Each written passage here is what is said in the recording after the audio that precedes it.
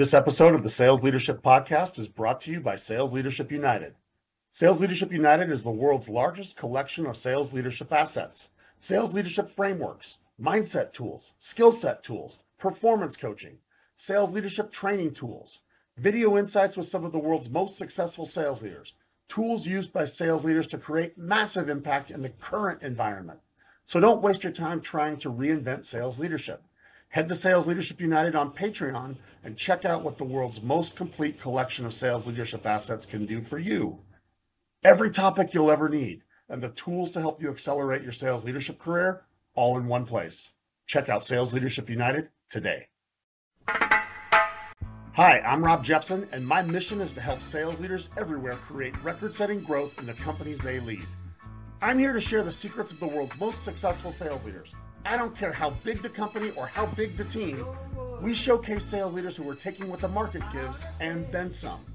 We feature leaders of teams that are beating their markets, winning at crazy rates, and creating life-changing years for the people they lead.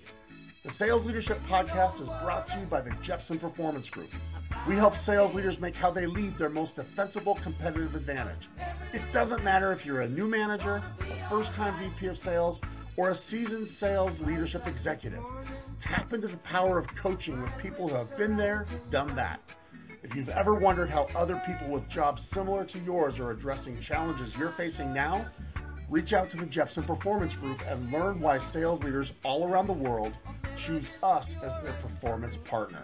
Now, get ready for some serious insights from sales leaders that are making it happen. And remember, don't worry, we got you.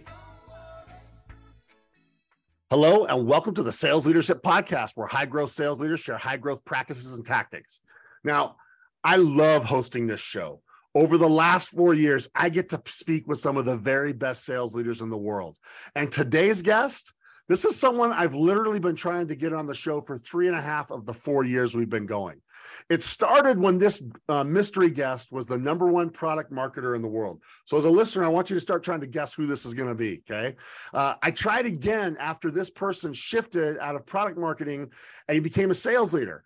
And then he went on to become the top sales leader in one of the greatest SaaS growth stories in recent years. And now, this gentleman that I'm so excited to have, he's the founder of a company called Quota Signal, where he works with sales leaders sharing the blueprint that helped him hire and lead one of the most prolific sales teams in recent years. If you haven't guessed, the dude I'm talking about is Chris Orlob. Chris joined Gong as the #2 US-based employee and helped it grow in every single metric that matters. From 178 grand to a multi-billion-dollar company, from 17 customers to over 3,000 and still growing. Chris is a phenom, okay? He's been part of building, learning, reinventing, and creating systems that lead to predictability in sales. He's a wildly successful sales leader, an extremely insightful sales expert, and most important to me, one of the great people you'll ever have the opportunity to meet. I've known Chris for a while. I've been a big fan for a long time, and I don't care what industry in, because we got all the industries here listening to the show. I don't care. I don't care how big your company is. I don't care how small it is. And I mostly don't care how long you've been a sales leader. Every single person listening today, of the 45,000 people listening today, you all have something to gain with a conversation with my guy, Chris Orlob. Chris, by the time I'm done talking to him, you're going to know why I feel that way. So Chris, my man, welcome to our show, and thank you so much for joining us, finally. Well, all my accomplishments pale in comparison to how awesome your podcast voice is. You have a great podcast voice. I'm looking forward to this. Oh, dude, it's so good to have you here, Chris. And for the people that are at Sales Leadership United, you're going to want to see the videos, because Chris and I are going to have a good time here together. In fact, we even match. We have our matching shirts on today. So. Totally. Yeah, I got the glasses and everything. My wife's embarrassed that I wear these in videos. But can I cuss on this? Is this going to be like? Of course you can. Go for it. So one of the reasons I wear these glasses is because I have resting bitch face, right? Like, and it kind of hides it. Like, my eyebrows make me look like I'm mad a lot, but I'm almost never mad, at least when I'm on video. And so the glasses help with the blue light, but they also make me look, I think, a little bit more approachable. So here we are. Well, I am glad you're here, Chris. This is something I've been looking forward to. I'm so excited. I want to first congratulate you for all the success you've had happening recent years. The last 5 years have been good ones. You've played a big role in a lot of big things, but I'm especially excited with what you're doing now. Why don't we start by having you tell us what you're up to these days? Maybe a little like the high level on your story and what you're doing now. And I think that's going to set the stage for what we'll talk about today. Yeah. So I left Gong, just third most person or passionate person on the planet for that company right after the two co-founders. I absolutely love it. But I felt like I did my time there. I was there for almost 6 years. And so I left just a few months ago to co-found a couple different businesses, actually. And both of them are like mutually reinforcing. So we don't have a lack of focus. One of them is called pclub.io. Okay. And it is online courses for SaaS sellers. So, courses on discovery, courses on winning competitive deals. The main business, though, is what we call Quota Signal. And I'll give you like a little bit of a high level pitch. When you're growing AE headcount pretty fast, right? If you're hiring 5 or 6 account executives per quarter, sales leaders tend to run into this hiring dilemma, right? You can either hit your aggressive headcount targets, but because you moved so fast and hired so fast, you probably mishire 40 to 50% of your people, which has a big ARR or revenue cost. Or you can go slow, hire great people only or coachable B players, but then you miss your headcount targets, which is also an expensive check to cut because that's usually tied to your revenue plan. And so the way we solve that is through a combination of human and SaaS. We call it interviews as a service. And it is where we have the planet's best trained and certified sales interviewers who know how to do predictive sales interviews and run mock discovery calls. And we do those interviews and mock discovery calls on our customers' behalf with our candidates, or with their candidates rather. We record it in a SaaS platform, deliver a data-rich profile of the candidate, and we've got our first few handfuls of customers, and they are skyrocketing, and we're having a blast with them. Let's go. I love it. Well, we'll make sure that we put links to pClub and Quota Signal in the show notes and make it really easy at the end, again, for us to direct people that way. I'm sure we're going to have a lot of people that will be interested in what it's like to be delivered high quality candidates, like to help you cut through the noise. I imagine what you do is you don't say who to interview. You don't say who to hire. You say, here's who your finalists are, probably, right? Exactly. Yes. Yeah. I think that's awesome service. Cool. Yeah. All right. So let's talk about you making the transformation to sales leader. I think your story is really cool, how you became sales leader and then you had to crack the code on what it meant to become an elite sales leader. And elite's a word that we use around here. Like, we don't want to be good. We don't want to be average. We want to be elite. We want to be one of those people that create life-changing years, and a catalyst, a direct catalyst to the growth and success of a company. That you absolutely are that person, and you're helping other organizations do that. Can we talk a little bit about your kind of journey as you became a sales leader and as you started to build your blueprint that led you to what you're doing now? Yeah. I actually started my career in sales. And so like a lot of the world knew me as the product marketer who transitioned into sales leadership without realizing there was, stuff that came before product marketing that was a lot more sales oriented. So I spent the beginning of my career as a regional sales manager at a local Utah company called InsideSales.com. Did that for a few years, left to co-found a business that eventually led me to starting at Gong. And I don't know what got into me at that point in life, but I really wanted to try my hand at product marketing. I don't know if I was like burned out from sales or what the deal was. I think I'd always been fascinated by marketing, and I still am. I love marketing. But I wanted to run product marketing, and the CEO happened to want me to run product marketing. And so I did that for about 2.5 years. I like to think I was pretty successful at it, but I also learned that it's actually kind of fun being on the hook for having a number. And it's not really that fun not having a number, right? Like, a lot of sales leaders and salespeople are probably thinking like grass is always greener, like, oh, I would love to not have a quota. But keep in mind, like, when you're not the one with the quota, you're at the mercy to the person who carries the bag, right? You have to serve them. They're your customer now. And so what comes with having a quota is, to some extent, this isn't always true, but you get to call the shots. And maybe I just have a big ego, or maybe I just have a, big driver personality. I like to think it's more so that than big ego. but I hated not being the one calling the shots, right? It drove me crazy. Love it. So I had a number of conversations with our chief revenue officer at the time, Ryan Longfield. He's still chief revenue officer over at Gong, amazing mentor.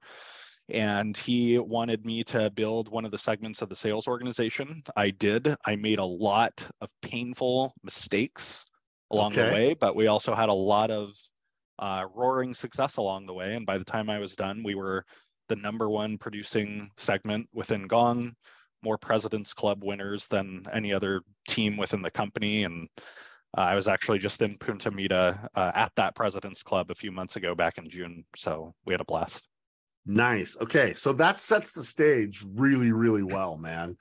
And we could take this a lot of different places. I'm really interested in what some of these insights you came up with that helped you lead to build this team. Like, I think you got everybody's attention. You went from, you said I made some mistakes, but I also learned some things. And when it was all said and done, my team was top producing and most people going to President's Club. And you're in a world now where you're creating courses around that. You are doing services to help hire teams like that. And so I like everything you're doing right now is to try and amplify and share this blueprint that we know with certainty works, right?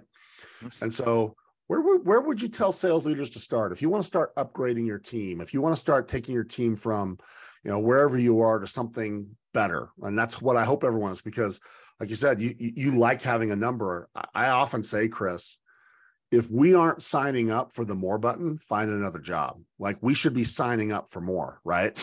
And because more is going to come every year. And so I'm really interested, when you're signing up for more and you're trying to make it better, where do you like to start? Hiring is probably where I'm most passionate about. And, that's why we decided to start this company we're working on, because I think that's where the most leverage is, right? I think it's like John McMahon in his Qualified Sales Leader book, where he talks about, if you hire a bunch of C players, but you do every other part of your job right, or even world-class coaching, pipeline management, forecasting, operational rigor, all that kind of stuff, you're still going to struggle, right? Because they're your fuel. But if you hire nothing but A players, and you do every other part of your job in a mediocre way, not that anybody encourages that, you're mediocre at coaching, you're mediocre at operational rigor, all those other things, but you hire amazing people, those amazing people are going to find a way to win. And I experienced that firsthand when I took over the team at Gong, or at least started building that segment of the sales organization. It was a small team when I started. It was just a few reps. By the time we were done, it was 30 reps. But my first couple hires were mishires, and that was my fault. Why? And well, I think a salesperson is not a salesperson, right? Somebody who's successful in one context or sales environment isn't always going to be successful in another sales environment. And so, a lot of times we take achievements at face value. Somebody crushed their quota, but if they were in a sales environment where the category was well understood, it's not competitive, it's well established, there's a lot of process, and then you put them into Gong at the time, right, circa 2019, where we're creating a new category, there's no budget for it, very, very, very competitive and very ambiguous, a person is usually going to struggle. So that's one reason. Another reason is, I don't mean to use the word lie because it's a little bit aggressive, but most mediocre salespeople will tell white lies in interviews and on their resume. And it's very hard for an inexperienced sales leader, or even some experienced sales leaders, to sort out what some of those white lies are. And I fell for those in spades, right? I was hiring, my first couple reps, I needed them to be hunters, right? In hindsight, that's what I was looking for. I needed like aggressive people who were going to build pipeline, close deals, challenge customers. And I remember one person I hired who ended up being a mishire. She was great in other contexts, but not in this one. She talked about how, she was at like 200% of quota and a bunch of other things, but it turned out she was a renewal specialist. Now her job title was account executive, but she's like, I had a $1.5 million quota, and I don't think she said 200%. of quota, but I beat it. But I beat it. And I closed 2 million, and I was like, whoa. But it turned out that 1.5 million was a base of, renewals, and it was only $500,000 worth of basically order taking upsells.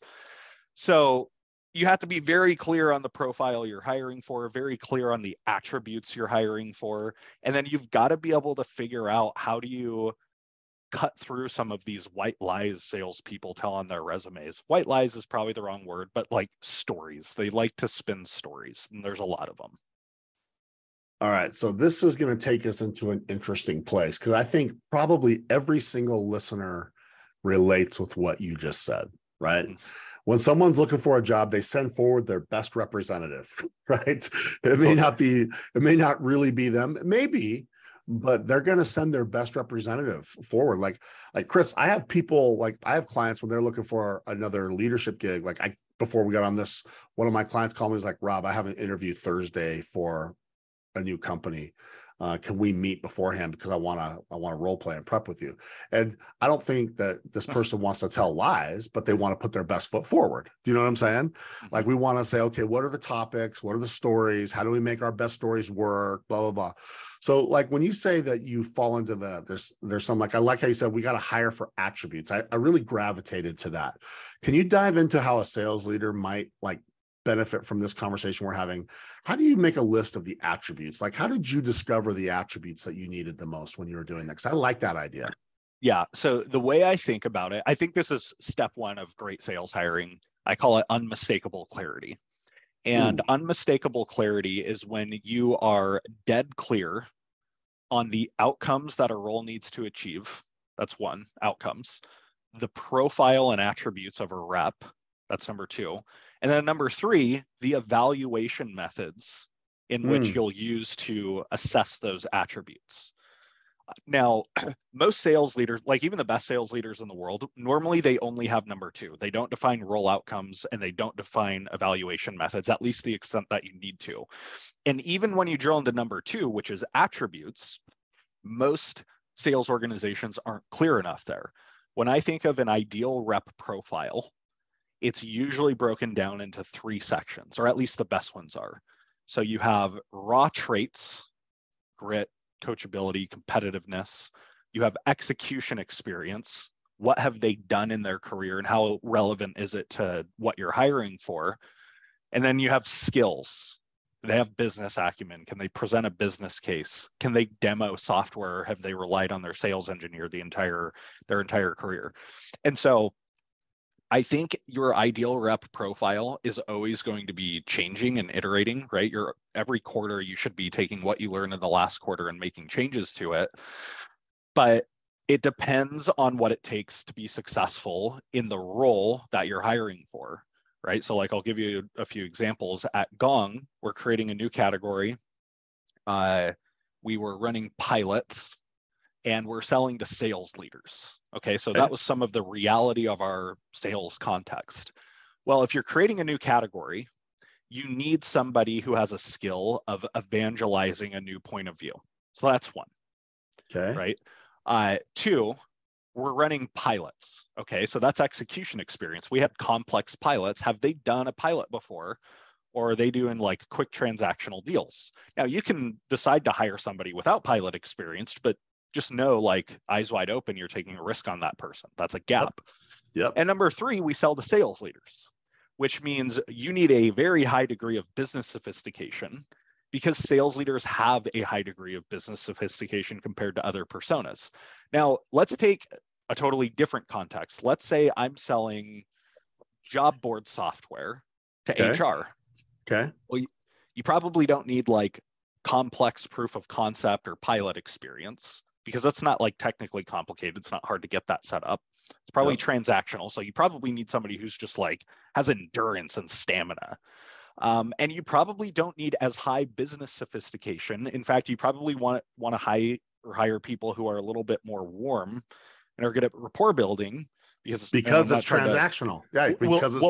And you're selling to HR, right? Like HR and sales leaders, very different buyer personas. 100%. So the best thing you can do is understand your sales context, what it takes to succeed in that context, and then decide what are the 6 to 8 must-have attributes to be successful in that context. So I want to sit in this. This is really, I like these three a lot.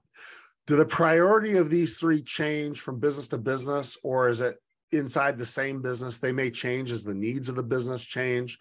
Because I love how you said, like on scenario one at Gong, you know, the ability to sell to a sales leader is really important. And in selling to an HR, it's maybe a different level of person. Do those change inside a company, or would every business have different priorities on those, or are they always pretty equally prioritized? No, I think they're totally different. I'll give you an example. We have a few different customers, obviously, and they're hiring very different roles. And so on one side of the spectrum, we have SMB SDRs that we're interviewing for. On the other side of the spectrum, we have Fortune 500 seven-figure enterprise sellers. Now, if I'm interviewing for entry-level SDRs, I'm probably not going to ask you that many questions about your execution experience because you probably don't have any. You're probably coming straight out of college, or maybe you've had like one SDR job. Now, if you have that, I'm going to ask you about it. But in that case, you're hiring for raw traits almost exclusively. They probably don't have skills. Yeah, exactly. They probably don't have skills. They probably don't have experience. You're hiring for the grit, the work ethic, the coachability, that kind of thing. Now, on the other side of the spectrum, the enterprise AE who's been at it for 20 years, you are going deep into their experiences. That's not to say like raw traits don't matter. They do. It always matters in sales. But, you know, one of the customers we do interviews for closes seven-figure deals with Fortune 500 companies. They're selling data as a service, lengthy proof of concepts, new category. Like, of course, I'm not just going to hire somebody who's super gritty, super coachable, super competitive, but no experience closing big deals, because it doesn't matter how great your raw traits are. If you don't have some experience carrying a complex bag, you're going to fail in that environment. So totally different, or totally depends on the role you're hiring for. Not even just company, but role you're hiring for. And so that takes me to an obvious, at least what I think is an obvious next question I want to ask you. Do you need to go 3 for 3 in these when you're hiring? I mean, obviously you want to go 3 for 3, but is that a unicorn depending on this, you know? Usually it's a unicorn. The way we interview gives a 360-degree view into a candidate. And I have never walked out of an interview, even with the best people I've ever hired, not having at least a couple yellow flags. Sometimes people won't have red flags, but like when you interview right, you will know the good, the bad, and the ugly of every candidate. And every star candidate has some good, bad, and ugly. So it's pretty rare that you're going to be 100%. And that's where judgment comes in as a sales leader. You're making trade-offs. Okay, this person is a little bit light on enterprise. They've closed some enterprise deals, but they're really gritty. They're still getting after it when it comes to pipeline gen. They've got a lot of business acumen, great executive presence. I'm going to take a gamble on that person. I love this. Like this. And let me tell you why I love it the most. You used a term that I really liked. You called it unmistakable clarity. In fact, I probably am going to work that into the title of our episode somehow, unmistakable clarity. Personal observation for me as a sales leader and as a coach to sales leaders. I believe that nothing big happens without first building speed. And I believe that speed only comes through clarity, that clarity is the catalyst of speed, and ambiguity and confusion in any way is always the first way that the brakes get put on for a sales environment. And so I always start with role clarity. It was interesting to me that you went to role right out the chute. I don't know what I want to talk to you about with that. I just find that's where I always start. Why is role so important to your way of looking at salespeople? Well, I mean, you nailed it, because like probably 95% of sales organizations don't have enough role clarity in what they're hiring for. So what does that result in? A manager gets out of an interview and they're talking to their boss, who also interviewed the person. The boss goes, "What do you think of them?" and they go, feels like a good hire, or it felt right, or I like that person's vibe, or I don't like that person's vibe. But like, that's the worst way to make a decision. And now you're just kind of like, that's what leads to a slow hiring decision. You're like, I don't really know because I don't know what I'm looking for. Versus like, imagine this speed. I'm looking for very specific traits. I get out of an interview and I give feedback and I say, I want to hire this person because of X, Y, and Z. Here's the red flag. I'm going to take a gamble despite that red flag. Or I'm not going to hire this person because A, B, and C. They have this strength, but there's too much going against them. That leads to very quick decisions and good decisions. I like this a lot. In your experience working with teams like this, is this rare to have a process like this? Is this like how common is this? Because again, you got 45,000 people listening to this, and they have whatever their process for hiring is. As you work with people, what is the most common place that you feel like they didn't do X? And if people that are listening, like if you just looked at one place, look at here first. Is there like a most common miss to this framework that you've got? I think the most common status quo is sales leaders have a rough draft at a hiring profile, but they need to take it like 2 or 3 steps further. So they'll write coachable, competitive, gritty, 3 years experience carrying a bag. But what does coachable mean? Right? Like somebody's interviewing for coachable on your team. Are they looking for the same thing you're looking for when you think of the word coachable? Because they might be looking for, they humbly take feedback. I can lay into them and they just take it. The way I define coachability is I can give you feedback and your behavior is immediately going to change in a sales call. That's coachable. I don't care how humbly you can take, in fact, push against me, right? Like I would rather have you push against me and change your behavior for a more successful outcome. And so I think, an easy way to take your hiring to the next level is take your current profile and just make sure, do you have these attributes defined? And then how are you evaluating them? I love it. Well, that's really good. I think the idea of attributes, I think that's a place where people probably are superficial. And what you're suggesting is, I like how you said it's like 2 levels deeper, because I think you're right.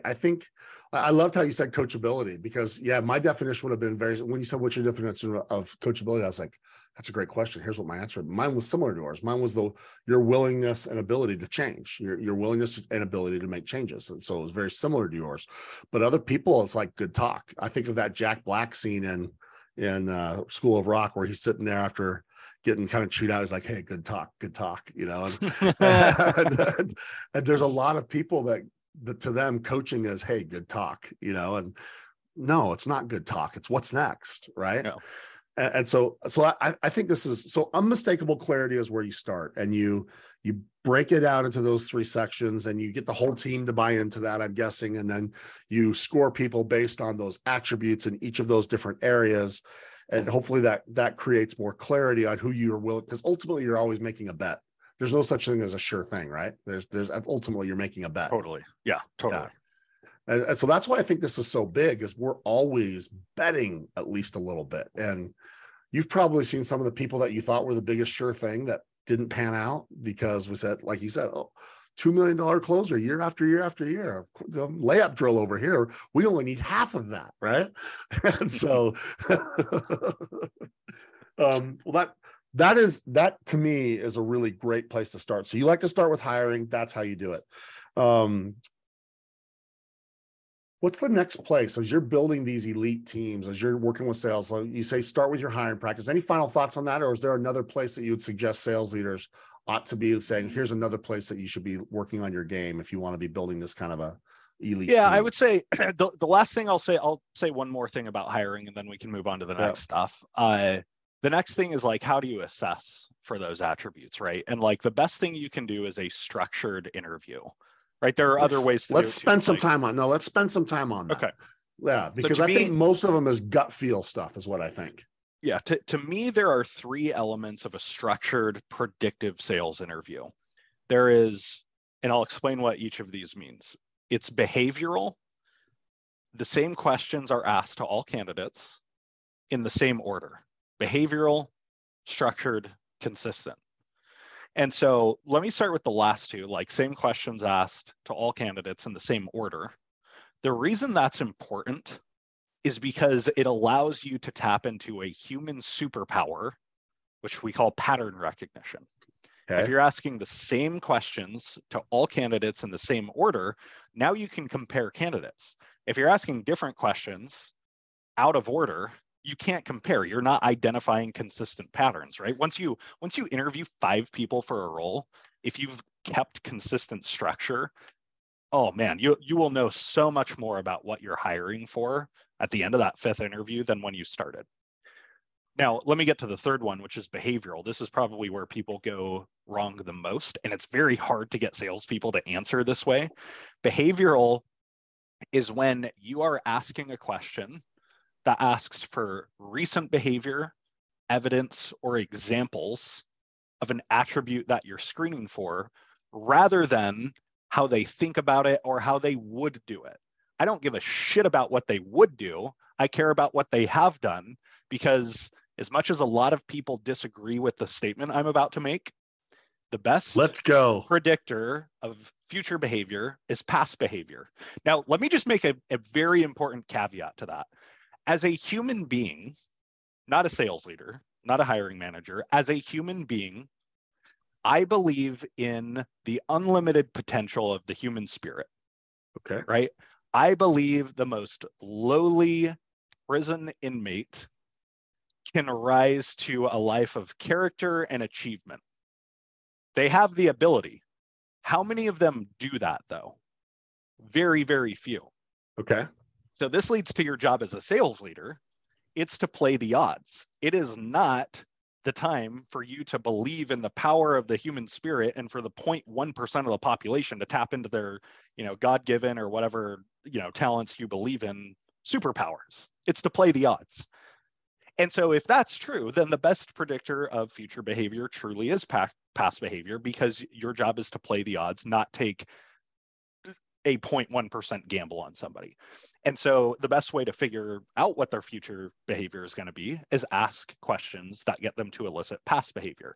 So here's an example. If I say, tell me how you think about prospecting, somebody can regurgitate the latest blog post they read on prospecting, and it has nothing to do with how they actually behave in the job. They can tell you, well, I craft my message tailored to each buyer persona. I create a 12-step cadence over 7 days. Thank you, Professor Orlov. LinkedIn, email, phone call. Now, and then you might be blown away. You're like, this is exactly what I'm looking for. But then if you change the question and you go, think about the last week in your job. Walk me through how you sourced your own qualified opportunity. They can't bullshit that unless they're a really, really good liar, which is pretty unlikely. They're either going to tell you, yeah, yesterday, on my 30th call, I finally got somebody on the phone. Here's exactly what it sounded like. And now you're starting to get a sense of how they actually behave, versus like the same person who, wax poetically about cadences and multi-channel engagement and personalization. You ask them, how's that shown up in your last week or even month? And can you show me an email you wrote to somebody specific in the last week or month? Very different answers sometimes. So it's funny that you say that, Chris. I'm going to share an experience that happened to me literally last week. So it was last week. A guy that is part of a larger company that he's been picked to be part of a cohort that I'll be doing one-on-one coaching with. And he is a high potential sales leader that they want to invest in and develop. And they said, hey, you're working with Rob. And so I reached out to him to set up my first one-on-one with him. And his response was, before we schedule anything, it was what you said. Tell me the last time you actually sold something. That's what he's like. I want you to tell me that. He's like, before we do anything, I need to know X, Y, and Z before I give you a minute of my time. Never mind that my company hired you. Before I'm going to spend a minute of my time, he's like, there's a lot of charlatans out there. I need to know, when was the last time you did X? And at first I was like, what? But then I thought, I love this guy. right? I love this guy. This guy is, so it's kind of like what you're saying. He didn't want to know my theories on things. When was the last time you did? I want to know when was the last time you did? And so I like your idea of having people share behaviors. I think that's a really important perspective because yes, the semantics matter in how you ask it, but your intent is going to drive those semantics.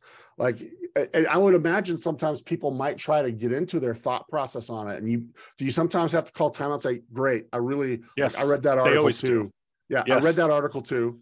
Or I interrupt people so often during interviews, and I make that up front. Like before we get into it, I'm going to say just like a few pieces of context, and I'll give them a few pieces. And I'll say one of the things you're going to see from me is I'm going to interrupt you a lot. I don't do it to be rude. I do it because we have a very limited time together, and both of us want very specific pieces of information from each other. So if I see you going on a tangent, I'm probably going to cut you off and redirect you. So I'll give you an example from this morning. I was interviewing for a very seasoned enterprise role. And I asked this guy to walk me through a recent deal he's closed from first call to close and help me get a sense of how you sell by walking me through a deal. He shares his screen on Zoom, walks me through a slide deck that could be a sales book. We're talking about MedPick, we're talking about unique point of view, Mobilizer Champion, like all these words from all these different sales books. And I stop him. I'm like, you obviously know your stuff when it comes to selling. Walk me through how this has shown up in a deal that you've run recently. And he couldn't do it. Like he tried, he walked me through a deal, but none of what he was presenting to me showed up well in how he walked through the deal. And so that tells me like, it wasn't like an automatic disqualifier. I disqualified him for more reasons than just that, but it is very easy. It's very easy for people to talk a big game. It's very hard to talk that same big game if they don't have it. If you tell them, give me a recent example of that, recent behavior, recent evidence. Let me ask you, can we sit in this idea of behaviors for a minute? Can I dig a little deeper in this concept for a minute? You've talked about hiring for coachability. You've talked about hiring for behaviors. I think the concept of hiring for coachability is an important one. And I think that we could do a lot of good for our leaders if maybe you could peel back your experience on what kind of questions, what kind of approach do you have to help people find coachable? Here's why I ask. I think coachability has always been massively important. You and me both know we both have been passionate about coaching. It's one of the things that we've had in common. I think going forward, coaching is going to be more important than it ever has because so much is changing, and the playbooks of the past are less relevant than they used to be. And I think people are going to need to be relying on creativity and willingness to try slightly different things. And so I believe that hiring for that's going to be maybe more important than it even has been in the past. Any thoughts on helping our 45,000 listeners say, here's some ways that I've been able to find coachable people? Mm-hmm. You want to know what the best way to waste or the biggest waste of time for a sales leader is? Yes. Coaching on the wrong people. Yes, 100%. So I love what you just said, because I did this yesterday, Chris. I was with someone. I showed them like a distribution of people on a performance curve. Okay. Mm-hmm. I said, where do you spend your time?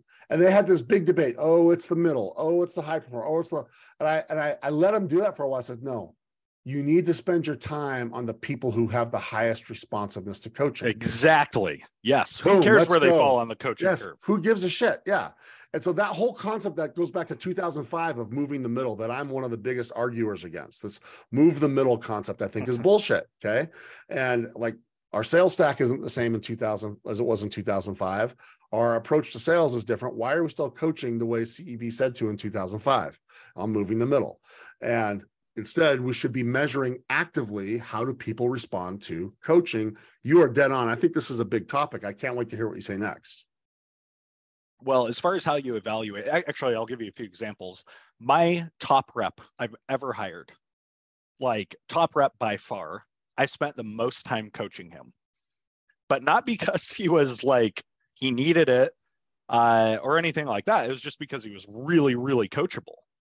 Right. So like and he would push back on me a lot. Like we would have these coaching interactions, but like his way of pushing back was helping him understand and integrate a new concept so that he can act on it. And so a lot of people would chalk that up to like, oh, he's just not coachable. Now, we would finish a coaching session. At the end of the day, I listened to his most recent Gong calls, and he did it with like perfection. And so your biggest waste of time as a sales leader is coaching the wrong people. Your best investment of time, aside from hiring great people, is coaching coachable people. Now, how do you find coachable people? It's pretty hard. It's actually one of the harder traits to screen for, and here's why. One of the best ways to screen for it is tell me about a recent time in the last week or month where you got constructive feedback from a peer or your manager, and you changed your behavior in how you were working a deal or how you were working a sales call. Now, if they give you a great answer to that, there's a decent chance that they're coachable.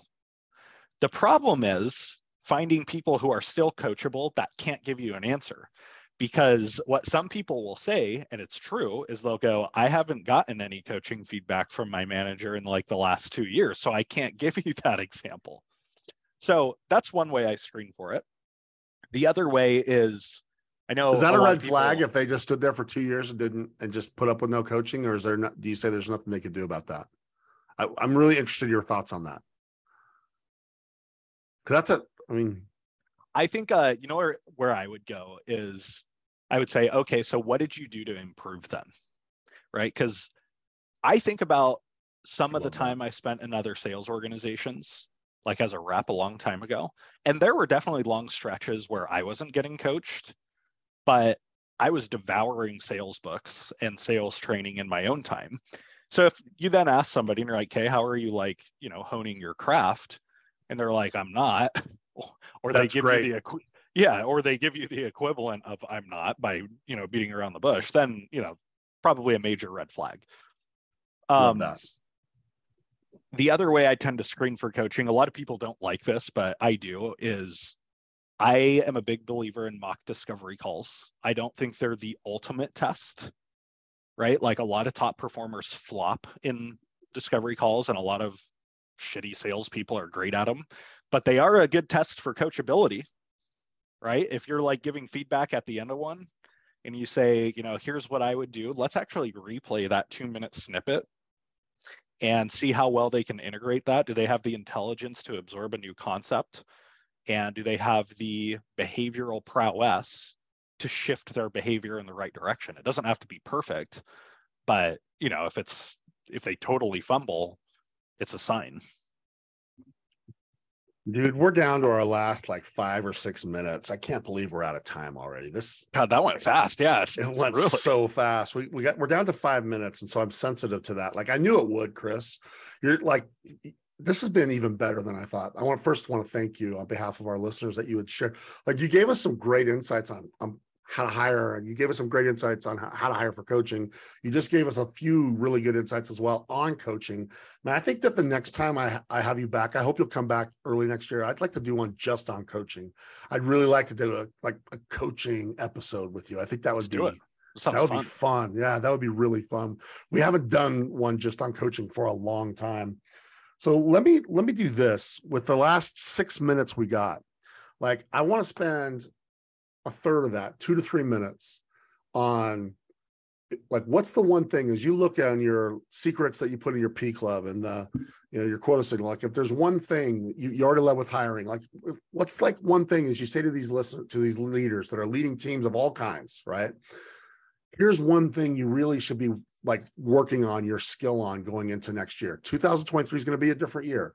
That means we need a different leader. Is there something you would suggest? Hey, this is something I'd really recommend you focusing on as a leader to help next year you have as much impact as you can have.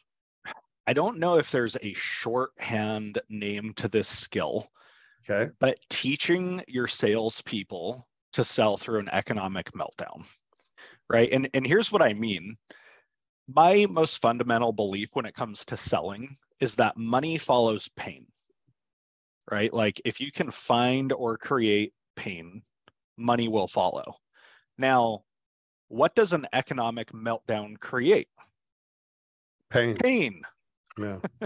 Now, the reason we're losing so many deals, and I don't mean for it to sound easy, right? But one of the reasons is we're trying to sell to the old pain that customers had in 2021 where champagne was overflowing.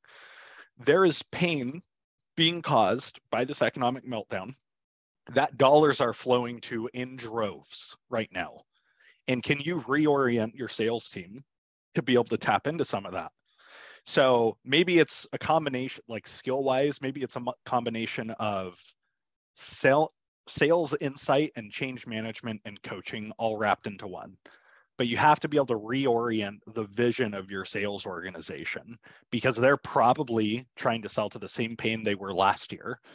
And most likely, if that's what they're doing, they're going to be continually frustrated, deals stalling, going dark, CFO nixing things, the same thing we've been seeing for the last few months.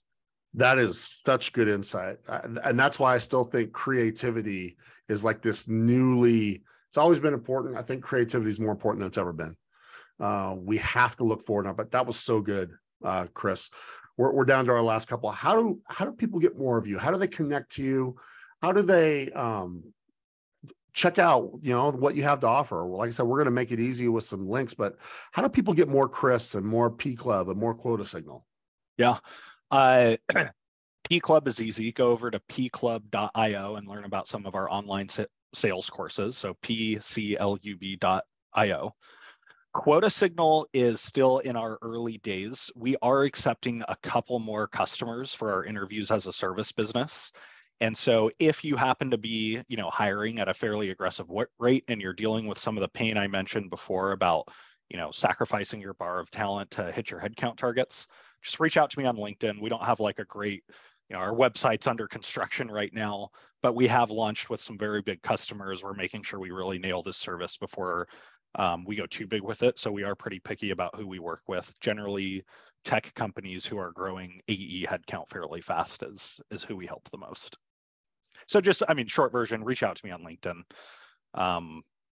That's probably the best way to get in touch with me. Chris, I'm telling you, man, I can't believe we burned through 45 minutes this fast. We got like 1 or 2 minutes left. You given us like something to focus on. Is there a final thought? Like if we were to put a bow on our conversation today, I'm looking through my notes. I got a couple pages of good notes here now. And I'm excited to chop this up into a few different things, video segments to share with people as well. But as you think about our last 45 minutes, is there like a bow you'd put on, a final thought for 45,000 leaders around the world in all kinds of industries? Because what you're talking about doesn't just help high growth tech companies, it helps every company. And so I'm really interested in how you would put a bow on this one. Yeah, it's kind of, my bow is not related to anything we discussed, but always be learning, keep learning, read books, follow people like Rob, listen to podcasts, get mentored. If there is anything I've done right in the last, 12 years of kind of this rise that I've been on, it's just voracious learning. So voracious learning. I love it. Chris, man, you are a phenom. You did not disappoint. This is one that people are going to go back and listen to over and over again. Chris is just like us. He likes having a number. He likes running to more. He helps sales leaders all around the world get more people in President's Club, accomplish more, have life-changing years for those people that they lead. And he does it in a way that I 100% respect. It's through unmistakable clarity. His name is Chris Orlob. I hope you'll check out the links and go to pclub.io and go to Quota Signal. And Chris, I want to thank you. What you did today did a lot of good for a lot of people. And I'm personally appreciative that you'd be willing to give us an hour of your time. And like I said, everybody, good luck and happy selling, my friend. Thanks, Rob. Hey, everyone. Welcome to another So What portion of the Sales Leadership Podcast, where we break down that interview and we ask ourselves, why did that conversation even matter? But first, this podcast is brought to you by Sales Leadership United. Sales Leadership United is the largest collection of sales leadership assets in the world. Developing sales leadership assets is not easy. Companies go to great lengths to equip salespeople with the tools they need to win in their markets, but as sales leaders, we're often left on our own to equip ourselves in what we need to do in order to win and how we lead and develop our salespeople. And in over a 20-year history of working with sales leaders, coaching and training leaders in over 1,000 companies, and winning 18 American Business Awards for sales leadership, I've collected an arsenal of sales leadership tools you can tap into. I'm talking about sales leadership frameworks, mindset tools, skill set development tools, sales meeting ideas you can use immediately, video insights from this and other episodes of the Sales Leadership Podcast, a private podcast for members only. Listen, my mission is to bring you the tools you need to help you get from where you are to where you want to be, only faster than you ever thought possible. I want you to think of Sales Leadership United as a Home Depot specifically for sales leaders. It's got all of the sales leadership assets you need tagged and organized by topic to help you fuel your personal, individual sales leadership journey. Now, new materials added every single week to ensure you stay current and you become an elite sales leader and stay that way. So give yourself the gift of perspective and access to tools that are used by some of the world's most successful sales leaders. Invest in yourself because you're worth it. Use the link in the show notes today and head over to Patreon to check out Sales Leadership United today. Chris Orlob, that dude's a phenom. He's someone that I have watched for a long time. I've loved his work. I'm a fan of what he does. I'm appreciative of what he's done for the sales leadership community. And ultimately, he's someone who's been there, done that. He knows how to create predictable, repeatable growth without making it all about the grind. And what he helped build at Gong is nothing short of legendary. And I am pumped that we had the opportunity to have him join us in this episode today, because the insights he chose to share with us, they're gold. Okay, they are so good. I hoped you filled up as many pages of notes as I did. And if there's one thing that stood out to you in this podcast, I hope it was the importance of clarity. I believe that clarity is the catalyst of speed, and speed is the catalyst of massive success in sales. I don't think enough sales leaders understand the power that comes with what Chris referred to as unmistakable clarity. Clarity is going to fuel your success in every single part of what you do as a sales leader. And the opposite is also true. Confusion or ambiguity in any area is the enemy of speed, and nothing will slow you down faster than ambiguity or confusion will. So, if you find yourself needing a boost in what's happening with your team, turn to clarity, role clarity, task clarity, and as Chris shared today, skill clarity. And now's a great time to audit how you're using clarity in your org. As you get ready to hit into 2023, and as I record this, we're getting to the tail end of November. It's almost Thanksgiving time. If you want to upgrade your performance going into what will be a different year next year, you ought to start with, how do you upgrade the clarity you provide to those that you lead? If you're going to upgrade performance, you're going to need to upgrade several things going into next year. And be unmistakably clear in how you lead those people and how they can upgrade their systems. Because Chris finished with a really great area of emphasis as you look to next year. He said something that I hope you jotted down. Money follows pain. There's going to be different areas of pain next year, and investment is going to follow those areas of pain. So be sure to orient with unmistakable clarity to the new priorities that will most certainly emerge as companies make changes as they respond to new challenges. And as you build your teams going into this year, it's more important than ever to hire for very specific skill sets.